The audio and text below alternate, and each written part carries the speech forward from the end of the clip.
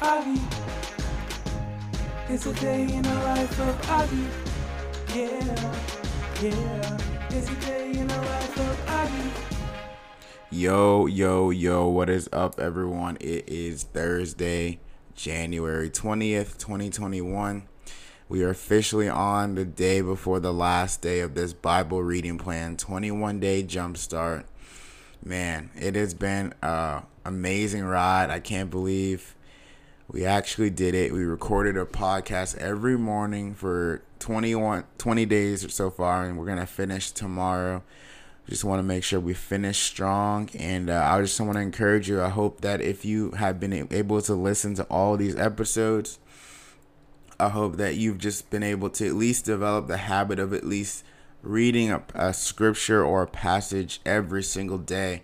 And I would encourage you to continue that throughout the year. You know, obviously I might not be recording every day, and not that you depend on me to read the Bible or whatever, but it's just kind of an encouragement. Like, hey, every day, let's make sure we read the Bible and take some time and spend some time with the Lord. And I promise you, if you decide to do that, like I've been saying over and over again, it's going to be the best year you've ever had. And so today the passage readings were Job 30 and 31, and then John 20. And so there's only 21 chapters in John. So tomorrow we're going to finish John. So that's awesome. But we still got to get through Job, which is fine. You know, we'll get through it. But one thing I want to talk about in Job is, let me see real quick. So Job, he had in Job 31, there was a scripture that I wanted to focus on. And it said, I have made a covenant with my eyes. Why then should I look upon a young woman? In the Amplified, it says, I dictated a covenant in agreement to my eyes. How then can I look lustfully upon a girl? And, Job is talking about, marriage and, the sin of lustful enticement that leads to, adultery and stuff like that. And it was interesting because yesterday I was talking to one of my friends, and he was, we've been meaning to talk, and he's been married for a while, and he was just wanting to pour into me and give me some marriage tips, marriage advice. And he was just giving me some revelation on marriage and how, as me as a man, and marriage is a covenant not between just a man and a woman. It's actually a covenant between me and the Lord, or me and God. And when you get married at a church. You stand in an altar, and the pastor that marries you actually stands in representation of God. And this is like what he was explaining and describing to me. And when you're standing before the pastor who represents the Lord,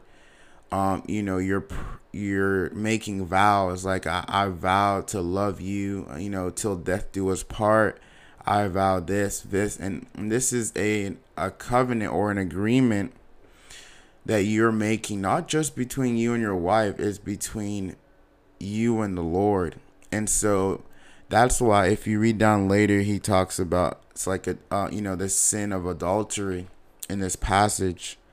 But that's why adultery is so wicked and evil, because you're essentially making a decision to go back against that word that you promised the Lord and vowed before the Lord. You vow that you're gonna stick and love this girl as Christ loved the church, till death do us part. And then you go ahead and you go back on that promise and that vow that you made with the Lord. That's why adultery is so wicked, and the Lord hates it, And so I just thought that was just a revelation, that it's not a covenant just between me and my wife and me and Shannon. It's a covenant between me and the Lord. And how I treat Shannon is just a reflection of how I'm treating the Lord. I think he was quoting John G. Lake, and he said that he was saying that John G. Lake has a quote that says, if you don't treat your wife well, or you don't if you don't treat your wife with respect, or you don't honor your wife, or you don't treat her well, he said that I don't want to hear anything you have to say about Christianity. And I thought that was powerful, and it's so true. Obviously we're commanded to, as a man, to love your wife as Christ loves the church. And so how you love your wife is a reflection. It's more spiritual than you realize. And as a husband now, as I understand this, and I want to make sure that I'm honoring my wife and treating her as God's daughter. And so I just thought that was interesting, that in that passage, and I had just had that conversation yesterday. But that's powerful. But in John, so Jesus just died in John chapter 19. John 20, the Mary, they went to the tomb and saw the stone was rolled away. They saw his clothes laying there, and they start crying because they feel like someone stole his body. Then an angel was like, Mary, why are you crying? And then all of a sudden Jesus showed up, but she didn't realize it was Jesus. And she was like, Mary, why are you crying? And he's like, because they took away my Lord, and I don't know where he is, yada, yada, yada. Long story short, she realized it was Jesus, and she went back to tell him, because Jesus told her to tell them to, that he's alive and that he's coming to meet them. Anyways, we get to the end, and Jesus had appeared to all the disciples except for Thomas, because Thomas wasn't there for some reason. But then at the end, Thomas was there because he visited them again 8 days later. And Thomas is like obviously known as Doubting Thomas. He always doubted everything. And he was saying, like, I will not believe that Jesus is alive for real unless I touch his hands and touch the wound on his side, And so when Jesus appeared back to the disciples a second time, he told Thomas, hey, reach down and touch my hands and my fingers. Reach down and put your hand in my side. He said, do not be faithless, but stop your unbelief and believe. That's what Jesus told Thomas. Do not be faithless, but stop your unbelief and believe. And then Thomas said, my Lord and my God, when he touched his hand. My Lord and my God, you are alive. You really are alive. Acting dumb. And Jesus said, because you have seen me, Thomas, now you believe. He said, blessed and happy and envied. This is the Amplified Classic. Blessed and happy and envied are those who yet have never seen me, yet they still believe. Blessed are those that yet they have never seen me, they still believe. And that's obviously a scripture that many people know and many people quote. And it's true. Why is it that people that have never seen Jesus but still believe are blessed? And I believe the answer is because the Lord honors faith. Faith is the substance of things hoped for, the evidence of things not seen. If you see it, you don't necessarily need faith because you can see it. But when you trust and believe and put your faith in something, in God, but you haven't seen him, that is a trust. And the Bible says that without faith it's impossible to please God. And so the Lord loves and honors faith. He always rebuked unbelief in the Bible. Anytime someone came with unbelief, he rebuked it. He said, why are you faithless generation?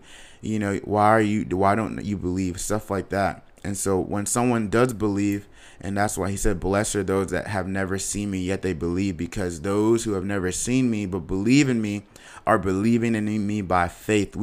I've never seen Jesus, but I believe in him. I believe in that he's alive. I believe he lives in me.